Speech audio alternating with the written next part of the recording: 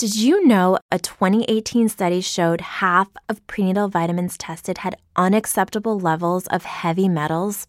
I'm Kat, mother of 3 and founder of Ritual. When I was 4 months pregnant, I couldn't find a prenatal I could trust, so I created my own. Ours is made traceable, third-party tested for heavy metals, and recently earned the Purity Award from the Clean Label Project. But don't just take my word for it. Get 25% off at ritual.com/prenatal. This is an audio version of the 24th Annual D.I.C.E Awards Roundtable series. To watch the video of this episode, please visit youtube.com/officialAIAS. Brought to you by the Academy of Interactive Arts and Sciences. This is the award celebration by game makers for game makers, honoring the games that connect players around the globe. No matter where we come from or what our interests, video games bring us together. We gather here to honor our fellow creators and the very best of interactive entertainment. Welcome to the 24th Annual D.I.C.E Awards. Welcome to the 24th Annual D.I.C.E Awards conversation on Adventure Game of the Year. Everyone nominated for Adventure Game of the Year has created amazing games. So let's get into some introductions of all these wonderful folks. From Assassin's Creed Valhalla, we have Julien Laferriere. How are you doing, Julien? Yeah, super happy to be here. It's a privilege to be among colleagues with such amazing games. So thank you for having me here today.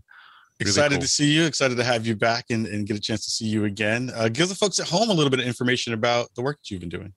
Yes, for sure. So close to 14 years at Ubisoft Montreal. Valhalla is my 5th Assassin's Creed game. I was fortunate enough to lead the production across 16 studios around the world to really deliver this amazing Viking adventure to players worldwide. So really happy to be here today. Awesome, and so glad to have you here. Coming in from Ghost of Tsushima, we have Jason Connell. How are you doing, Jason? Hey, how's it going? Good to see you. Excited to have you rocking with us here today. Give the folks at home a little bit of info about the work you've been up to. Yeah, I've been at Sucker Punch for just over 10 years, and it's my first project as creative director, and also I was art director on the project as well. And yeah, super fortunate to work on this game on so many different aspects, and super cool to be able to travel to Japan and do some research trips and develop a bunch of new colleagues over in Japan that helped us make the game. Just a wonderful journey. Awesome. Happy to have you here as well. Coming in from Kentucky Route Zero TV edition, we have Jake Elliott. How you doing, Jake? Hey, not bad. How about you? Good to see you. Give the folks at home a little bit of info about your work you've done. I worked on Kentucky Route Zero as a 3-person team. We built that game starting in 2010 and just finished it up last year. And I was the writer on the game and also shared some programming and design with the rest of the team. We kind of all pitched in on those aspects of it. So happy to be here. It's really cool to hang out with some of the people working in the industry. I'm a little bit I live in kind of a remote place. I'm not really get out to see folks often. So it's great to meet you all. Well, excited that we could all get together for this. I'm loving the fact that we're all able to hang out together and have these conversations. Coming in from The Last of Us 2, we have Kurt Margnew and Anthony Newman. How are you both doing? Doing great. Who's starting? You starting? I'm going to give it to Kurt first. Okay. I'm Kurt. Co-game director on Last of Us 2. I've been at Naughty Dog for just over 12 years. Started on Uncharted 2, worked on every game as a designer, lead designer, and then director for Lost Legacy. Just been a wild ride, working on these 2 very different franchises. Fantastic. Anthony? I joined Naughty Dog just a little bit after Kurt. So I've been there a little over 11 years, I think. And Kurt and I kind of came up together. We're like old school game design bros at Naughty Dog. And it was really awesome to co-game direct Last of Us Part 2 with him and our director Neil. Was a really fun and amazing challenge to be part of that project. And I just want to echo what everyone else is saying. It's so cool to be here with such a diverse group of kind of our peers throughout the industry. It's really cool also, different size teams from 16 studios around the world to literally 3 people. It's pretty amazing. So it's cool to be part of this group. Glad to be here. Well, thank you so much for being here. And to round out our crew, we have from Ori and Will of the Wisps, we have Thomas Mahler and Gennady Korol. How are you both doing today? Doing great. Good. Thomas, give us a little bit of info about the work you've done in this space.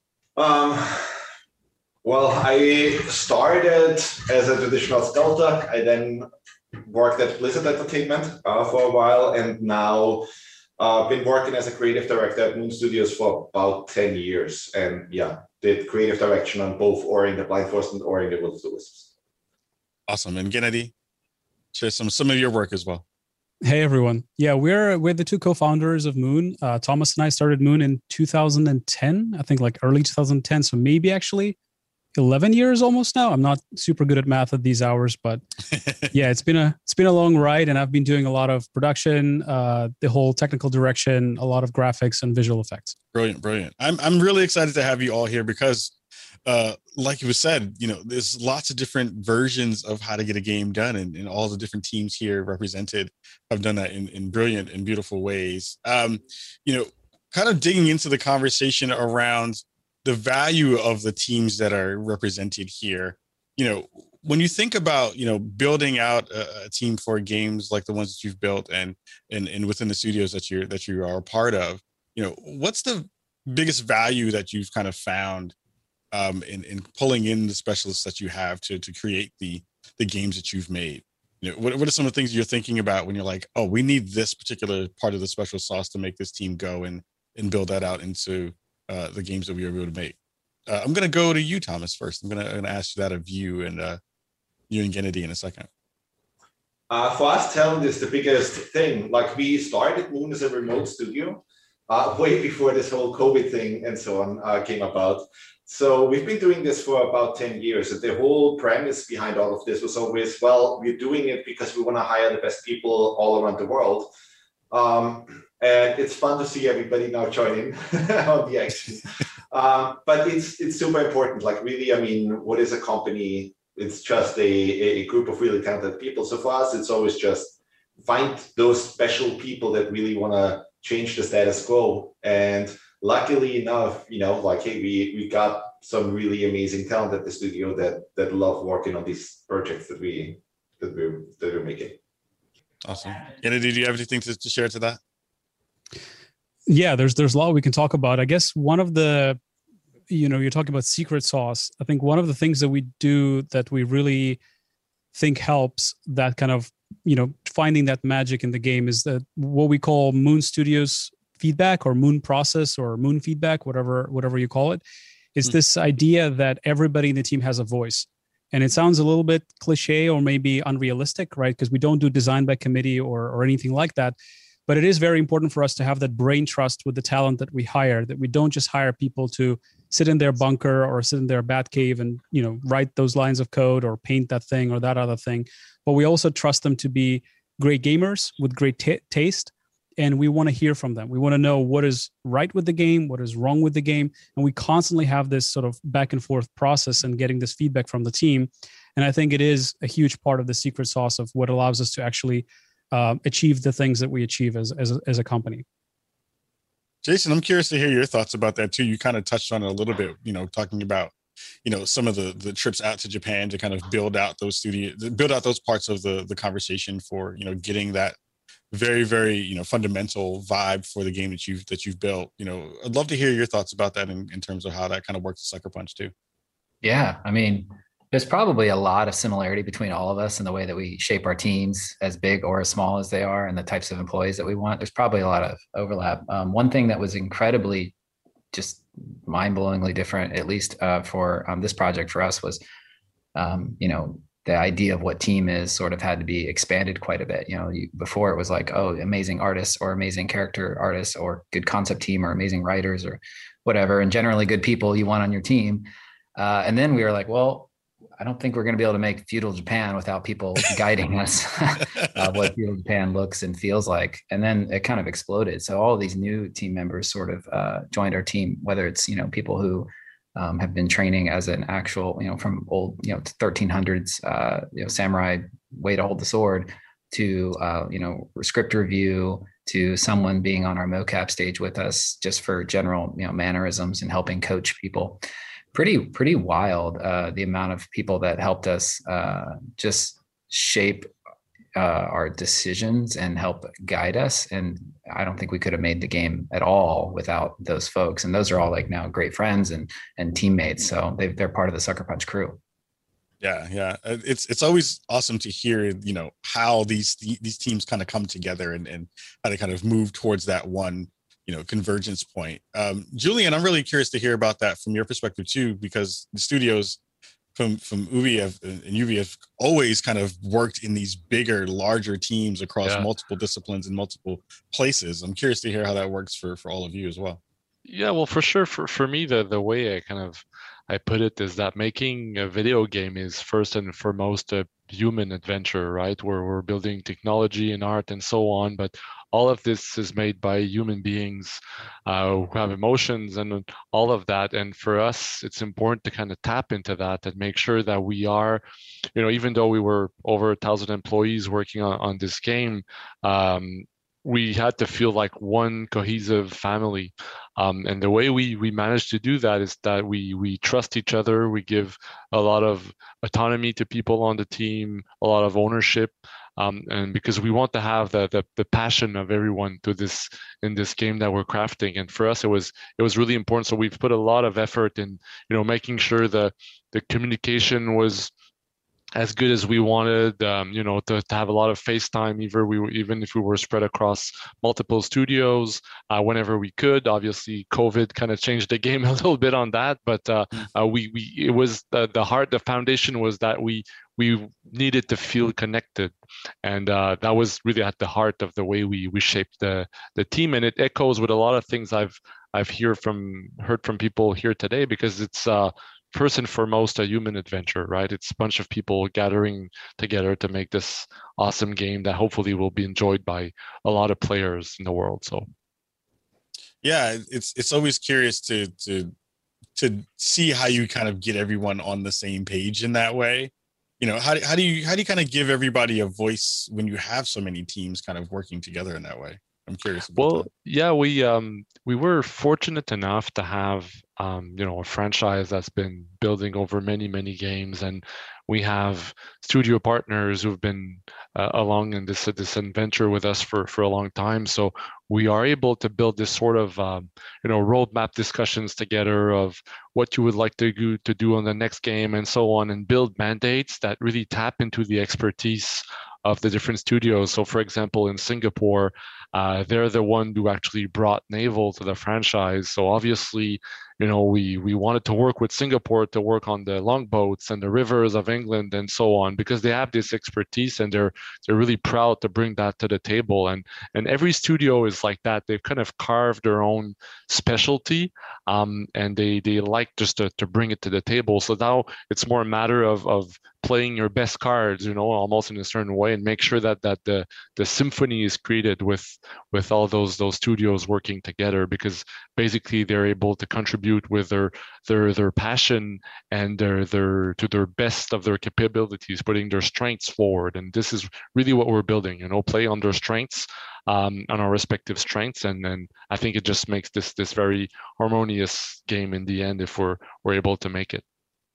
Kurt and Anthony, is that kind of similar to the way you're all kind of doing things over at Naughty Dog as well? You're having, you know, when it comes to giving, you know, folks a voice to be able to, you know, be a part of the conversation during a development cycle, you know, with having a larger team. How do you all kind of work towards that at Naughty Dog as well? Well, yeah, it's crazy. Like all the things that everyone has said, I feel like that's what I was going to say too. When I think of Naughty Dog, even still, it's been a year since we've been at home, but I still think of it as this physical place with the office, with our, you know, desks everywhere, and everyone is kind of open to walk around. It's a very busy office, and people are constantly sitting at each other's desks and going around and talking. And in a way, we got very lucky when our game shipped. It was when everyone went home, that was right as we were gold mastering, and we were pretty much done. It was just like fixing major bugs and stuff. So the collaboration process and this very open communication style that we have, and, you know, we have, everyone has, it's a big office, we're all on the same floor, so you don't have to go up and down. You know, we have telephones, we can call each other at our desk. We always prioritize talking to someone in person, and then the next is like talking to someone on the phone, and then some immediate chat thing, and then email. Like email is the worst way to communicate. So we have this kind of hierarchy in our culture of like how to communicate with each other, and it generally fosters people giving input on things and people giving us feedback as directors. And you can just stop by someone's desk and see what they're playing and like sit down with them and talk to them about it a little bit. That's the stuff I miss now that we've been in quarantine, and it's been an adjustment for us for sure to have to do all that now with like video stuff. And it's been a challenge for sure. Yeah, sure. I think it's not just, so there's the directness, which I think we really value a lot, but I think there is something core to our culture that we want to make sure that anyone can feel comfortable giving feedback to anyone else. Like rank kind of just doesn't matter. So, we've had people who have been at the studio for just a month, go to Neil with feedback about the story, and he'll hear him out, and he'll like try to explain why decisions are made the way they are, and try to consider like what they're bringing up and stuff. And that goes for me, Kurt, for everyone in the whole studio. And I think that's a really great part of our culture. And it sounds like something that isn't super unique to us, but I think it is really important to make sure that people feel like they are all pushing towards a similar goal and that their concerns are being heard. And whenever possible, we really try to we're not telling people like, okay, this is what the game is going to be. We're always trying to we're always pitching. We're always like trying to sell them and like bring them along and make them want to, kind of coalesce around this same idea as well. And I think we look for people who not just are great at what they do, but those people themselves are always trying to take their own craft to the next level. Like they're not trying to just meet expectations of what they're being told to do, but kind of surpass them and come up with things that they weren't even asked to do, and kind of contribute to that same culture of evolution and innovation. Totally. And thank you all for sharing those bits. I want to talk directly more about kind of the games themselves. And I want to jump in with Jake. I think, Kentucky Route Zero is a really interesting piece of work and piece of art. You have these kind of complete 5 acts of kind of non-traditional and unique game series, and then you have like little to no inventory puzzles to solve in that same way that you kind of think of. And it's this really simple experience, but it has this really beautiful unfolding story. I'm kind of curious about what was this kind of secret sauce to kind of making all of that work so well? Oh, well, thanks. That's a very generous appraisal that it all worked well. But I think of it as this kind of sprawling, messy pit that we all three of us, me and Tomas Kamenski and Ben Babbitt, just like dumped everything we were interested in over the course of this development process. So, but I think what makes it kind of cohere to the extent that it does is that it's all kind of flowing without the player having to kind of put the gas on. It's like, I think of it as kind of like we used to talk about like lean back and lean forward experiences with different media. I think of this one as kind of the lean back experience. Like there's a section of the game where you're piloting a boat, or you're not piloting a boat, you're a passenger on a boat, I should say, and you can't you don't choose where the boat goes. You only kind of choose what to pay attention to and what to kind of move on quickly from, and that sense of just like being a passenger, a sort of active passenger. Runs throughout the game. That was really important to us. An active passenger, somebody who's like sitting in the passenger seat while somebody else is driving and like talking to them to keep them awake or something like that. That's kind of how I think of the player in our game. They're sort of so if there's something that they don't connect with, or there's something they don't understand or don't care for, or whatever is boring to them, which there's plenty of stuff in this game that would qualify as boring for most people. For any of that stuff, it's gonna float away pretty quickly. You're gonna kind of like pass through it pretty quickly, and you're not gonna be stuck, or sort of there's no gates really to the story. And I think that's what helps it flow, just that constant sort of forward motion. And it's written to be constantly moving forward in that way, not give you a chance to go back and make corrections. Yeah, and having that kind of permanence of what decisions that were made definitely felt like it was a really fantastic choice in the way you kind of did that. Jason, I'm curious about when we talk about Ghosts, and there are so many kind of small stories within the larger context of what that game is, and really, really great characters that you kind of roll through the story to kind of find and see. And there's so many really nice quiet moments as well to kind of explore the landscape and explore the setting in that space. How is it kind of building out an entire world full of, so many wonderful things to find in kind of every little small corner? Well, yeah, thanks for saying that. It's now the side stories of creating side stories in this game. Or if you look at our last game, it was an open world kind of sandbox, infamous game, but it wasn't really like sprawling world with tons of side stories that you interact with. It's just a different type of game. We knew that was going to be a huge challenge for us. So even very, very early, we were like, this game needs to be an anthology of side stories, branches off of this main trunk that is the story. And in fact, at some level, we almost have to prioritize the side stories more, because we just know that, we're underinvested there. We've not created that kind of storytelling before. We certainly had tonal rules around the side stories. They need to reflect, about the world a little bit. They need to tie back into the main hero's journey in some way. But that was a super early goal. And then the the exploration side of it, that was probably one of the hardest parts, because you have a game that's this big. It's, I don't even know how large land mass wise, but it's pretty massive. And I see people putting 80 hours or 100 hours in, and that's certainly not a game that we've ever created before. And I had not had that experience. It's pretty hard to test exploration. It's one of those things you have to let people. You have to be okay with the fact that people are going to get lost a little bit, and that they're going to be, how do you successfully say, oh yeah, this was a successful exploration test? It's actually really challenging, or at least we found. Because the story tests or like a gameplay challenge test, that's super great. Super easy to find out what works and what doesn't work. But exploration is kind of like a dream, and you have to sort of protect it as people, give you feedback about what's working and what's not working. Because more often than not, I found that we were hearing feedback that something wasn't working, and you don't want to course correct too much. So felt like our journey into exploration and certainly those side stories played a huge part in sort of maintaining that feeling, knowing that there was something around the corner, there was something interesting for you. And the quiet moments was absolutely part of sort of the dream too, just really creating a game that embraced the idea that you could just sort of enjoy the art and enjoy the beauty of it, as well as go chop some people up if you'd like to do that too. Ask a question. Yeah, please.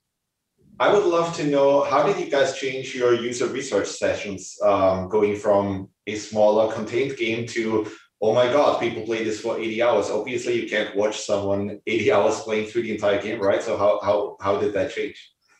I think two ways that it changed profoundly from our previous games, which is one, we just tested a whole lot more. I don't even remember how much we tested in Infamous Second Son, but it was not as often. And this one, we used our Sony Experience Lab that we have, the playtest lab there. We got to the point where we were testing every 6 weeks, and then we also did internal tests every 3 to 6 weeks. But you can't play the whole game. So the first part is just test more frequently. The second part was trying to have really concrete goals from each one of those tests. Like sometimes it's a story test, sometimes it was more of a kind of a challenge and progression test. I don't think we've cracked the nut of how do you get an 80-hour test, because people get fatigued. They just want to blast through it. How do you just get a natural session in a test? And so luckily we had lots of, colleagues at Sony or whatever that would put in some serious time for the second or third time playing our game. Somebody plays it 80 hours 3 times. They deserve a medal. It's a lot of time, And so that's those people are the ones you get the true, full picture value from. But it was pretty tough. I don't think we've cracked that second part as much as we'd like to have. Maybe Julian has some good people take the game examples. Did you let people take the game home as well, or do any sort of telemetry testing while they were still testing? We did. We certainly let some people take the game home, especially if they were Sony employees or whatever. That was totally fine. And we do have a ton of data miner,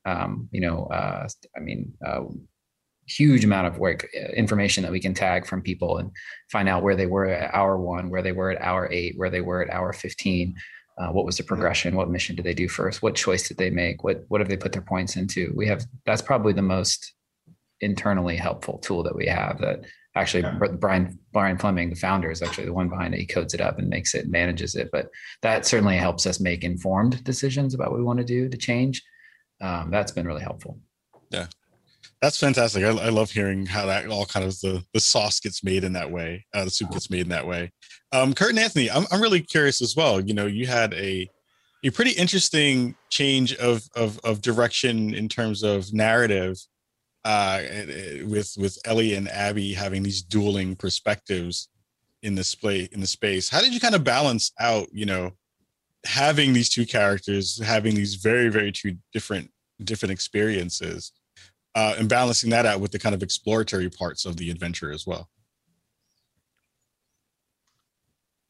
I guess I don't know how much it like directly tied in with like the exploration aspect of the game. I mean, when we started off, we knew we wanted to really push, you know, we had to have this catchphrase, like, you know, we're telling a linear story that's kind of like really important to the identity of the game, or at least what we were trying to tell with this story. But we knew we wanted to push that as much as possible. So we have this like term wide linear. So you're always going to go to this particular destination, but we give you as much width as possible. And we were really pushing ourselves there. So like, you know, in years past at Naughty Dog, the idea of a setup or a scripted moment that you could just totally miss because we put so much effort into polishing them was just like, what are you talking about? We can't do that. But, you know, this time we were really pushing ourselves to do so. I think, you know, the thing that kind of excited me the most about, you know, this dual protagonist, you know, kind of shtick that the game had, was that like kind of as someone who loves mechanics and the idea of having these two characters, like really early on, I started thinking about them as like almost like Dungeons and Dragons character classes. So, you know, with Ellie being like a rogue and Abby being like a warrior or a fighter or something. And just the opportunity to have these kind of like these dark mirror characters of like different sets of crafting items, different sets of upgrades, different sets of weapons. I think that was the thing that was, you know, in terms of the conceit of the story, that was the thing that I found the most exciting personally. Not sure, Kurt, what do you think about the Ellie Abby split? Yeah, I think the most important thing for us was like from the very beginning, knowing that this is a dual protagonist story. This wasn't a, you know, in our marketing and things, we talk about it as Ellie's story, but the real hook and the real like secret of this game is that it is a dual, like equal weight to both characters. And we had to design for that equally. We like, yes, Ellie is going to be awesome in all these ways, and she's different from Joel in all these very specific ways. But then this, as Anthony said, yeah, what is Abby's feeling? The worst thing we wanted, especially with the narrative context of Abby when you start playing as her, was gameplay wise, she can't also be hated the way that people are going to hate her narratively at the beginning. So we needed to really like invest and make sure that she felt fun and exciting to play, and in this different way where you felt like it's a different character, but also this is just as satisfying as playing as Ellie that I just have played for the past 15 hours. So that was always like top of mind, that we're always worried about how are people feeling about Abby. That was kind of the whole drive of all of our feedback and all the things throughout the process, talking about play testing and, you know, getting feedback. The narrative feedback was always like, okay, how do people feel about Abby? Did we succeed in like convincing people by the end that she is her own character and not just someone that people hate? The hand-to-hand fighting animations of Abby, like because she was like a bare-fisted brawler and stuff. Yeah. I think that really quickly went a long way to make people feel like, oh, she's awesome to play. There was like this misperception with all the focus testers that she did more damage with melee just because she just looked so awesome and she had these huge muscles. People just thought that she was faster at it and stuff. So yeah, but I think that was one of the things that kind of went a long way to make her appealing on the gameplay end. I love that. Thank you for sharing that, because I can see why people had that initial kind of feel towards Abby in that way, and it definitely connected in the way that you kind of brought those two stories together. Thomas and Kennedy, I would love to know, you know, when you think about Ori and Will-O-the-Wisps, you know, what was that kind of very special, you know, set of things that kind of pulled the story and adventure together for the game you made? Well, it was a sequel to Ori and the Blind Forest. So initially, we immediately knew, okay, we want to do the difficult thing where the story actually continues right at the moment where the first game ended. And that was really difficult. Like, how do you just continue from that spot? And then how do you again, in a lot of ways, when you make a sequel, I'm sure at Naughty, it's a similar thing. It's really difficult because you don't want to repeat the same stuff that you already did. And yet a lot of times you will feel like, hey, we did this for a reason because it works really well. But you have to find all new ways. It's like, if you're a painter, you can't make the same painting twice. It's boring. And it was a similar thing here. Like, we just wanted to really tell a different sort of story. It was also, I always perceived it as like, hey, Ori and the Blind Forest is a coming of age story, where it's like the first half of Ori's life. And then Will of the Wisps, we kind of saw it as like, okay, Ori is more grown up now, and it's more about the second half of his life. And that kind of like set a really nice direction that he's more mature now. And yeah. Kennedy, anything to share on that? So the secret sauce of the adventure and the story. I mean, it is a cliche thing to say, but I think you kind of want to do something where the game feels greater than the sum of its parts. Right. So while in isolation, all of the components are there, it is really about integrating everything in a super perfect way where everything feels just right. So the story pacing is exactly right. The difficulty is exactly right. The amount of, these spectacle sequences that are super impressive, they come at exactly the right cadence. That people don't feel like they want to throw the controller at the wall too many times in terms of all of these escape sequences that I think from the first game we kind of we've seen that some people liked it more and some people liked it less. So we were trying to give it to those that liked it, but kind of make it maybe a little bit more accessible while not sacrificing the difficulty. And that is or the feeling of challenge, right? Or the feeling of overcoming that challenge by the time you're done with that sequence. And that was a really difficult thing for us from the first game to really kind of understand why people perceive difficulty in a certain way. Why do you feel like the game, is too difficult? It's because it's not that, direct thing where you can just say, oh yeah, well, this challenge is difficult. It's like, it's about the perception, right? And a lot of the times it's just small adjustments that you can make on different levels that give people a completely different feeling. So for me, it's always been about this polish of putting all of these elements together in just a really kind of delicious, presentation package where everything just feels right and not one element feels like it's dragging the experience down, right? Because there's a lot of games where you play them and you go like, well, this is awesome, but this one thing kind of like takes me out of the experience. It's just like, this is where my suspense of disbelief breaks. And if you get all of these elements right, then it kind of becomes greater than the sum. And I think that's when it's like when you play the game and the music comes in, the audio comes in, and it all comes together. That's the most fun part of the process for me is when the game really comes together and you can see like, yeah, this is good. Like this is something people will really, really enjoy. So, well, I don't think there's like one particular secret sauce. It's just combination of different ingredients that make a great meal. Yeah. And yeah, you've all nailed that. I think that all comes through very, very strongly in the game that you've made for sure. Julian, before we close out of our conversation today, I want to dig into a little bit of, in the Assassin's Creed universe, it's kind of known for its big stories and big fights and kind of epic moments in that way. How have you kind of expanded the Assassin's Creed gameplay this time in Valhalla?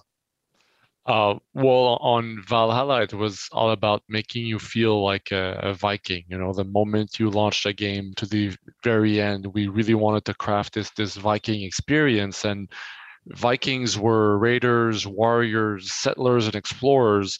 And we kind of wanted to have you live all those facets of what it means to be a Viking. Whenever you get on your longboat with your Viking friends and you raid, or you just go back to your village, the settlement that you've seen grow, and you feel like a clan leader. We tried to kind of deliver on all the facets of what it meant to be a Vikings, obviously tackling very similar challenges on the exploration front as Ghost of Tsushima, for example, because we really wanted to make you feel like you're this Viking in a hostile land that you get to see for the first time and explore and plunder for its riches. So all the gameplay decisions we made on that game was aiming towards that, you know, from the race to the fight to all the other elements we've put in it. We really wanted this Viking experience, this Viking feeling.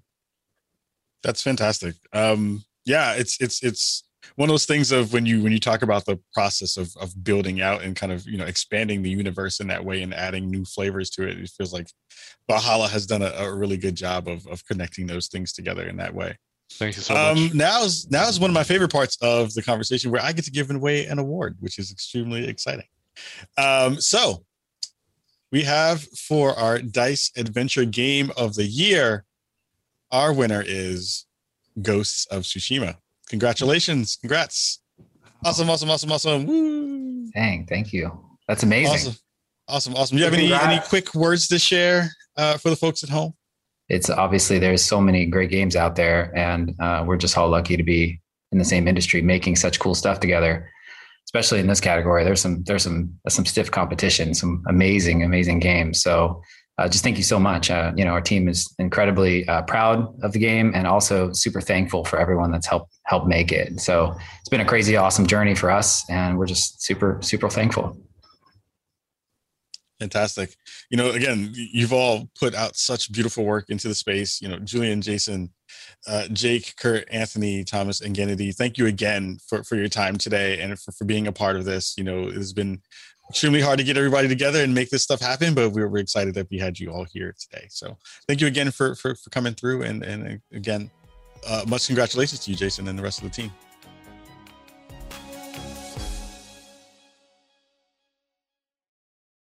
The Academy of Interactive Arts and Sciences is excited to share that the 2022 DICE Summit and DICE Awards will be returning in person to the gorgeous Mandalay Bay Resort and Casino and Delano Hotel in Las Vegas on February 22nd to 24th, 2022. We'll be celebrating the 25th anniversary of the DICE Awards and bringing together industry leaders to share their ideas about the many facets of the interactive entertainment industry. Stay tuned to www.interactive.org and our Twitter @official_AIAS for more details coming soon, including special anniversary rates. We can't wait to see you again. Say goodbye to your credit card rewards. Greedy corporate mega stores, led by Walmart and Target, are pushing for a law in Congress to take away your hard-earned cash back and travel points to line their pockets. The Durbin-Marshall credit card bill would enact harmful credit card routing mandates that would end credit card rewards as we know it. If you love your credit card rewards, tell your lawmakers, hands off my rewards. Tell them to oppose the Durbin-Marshall credit card bill.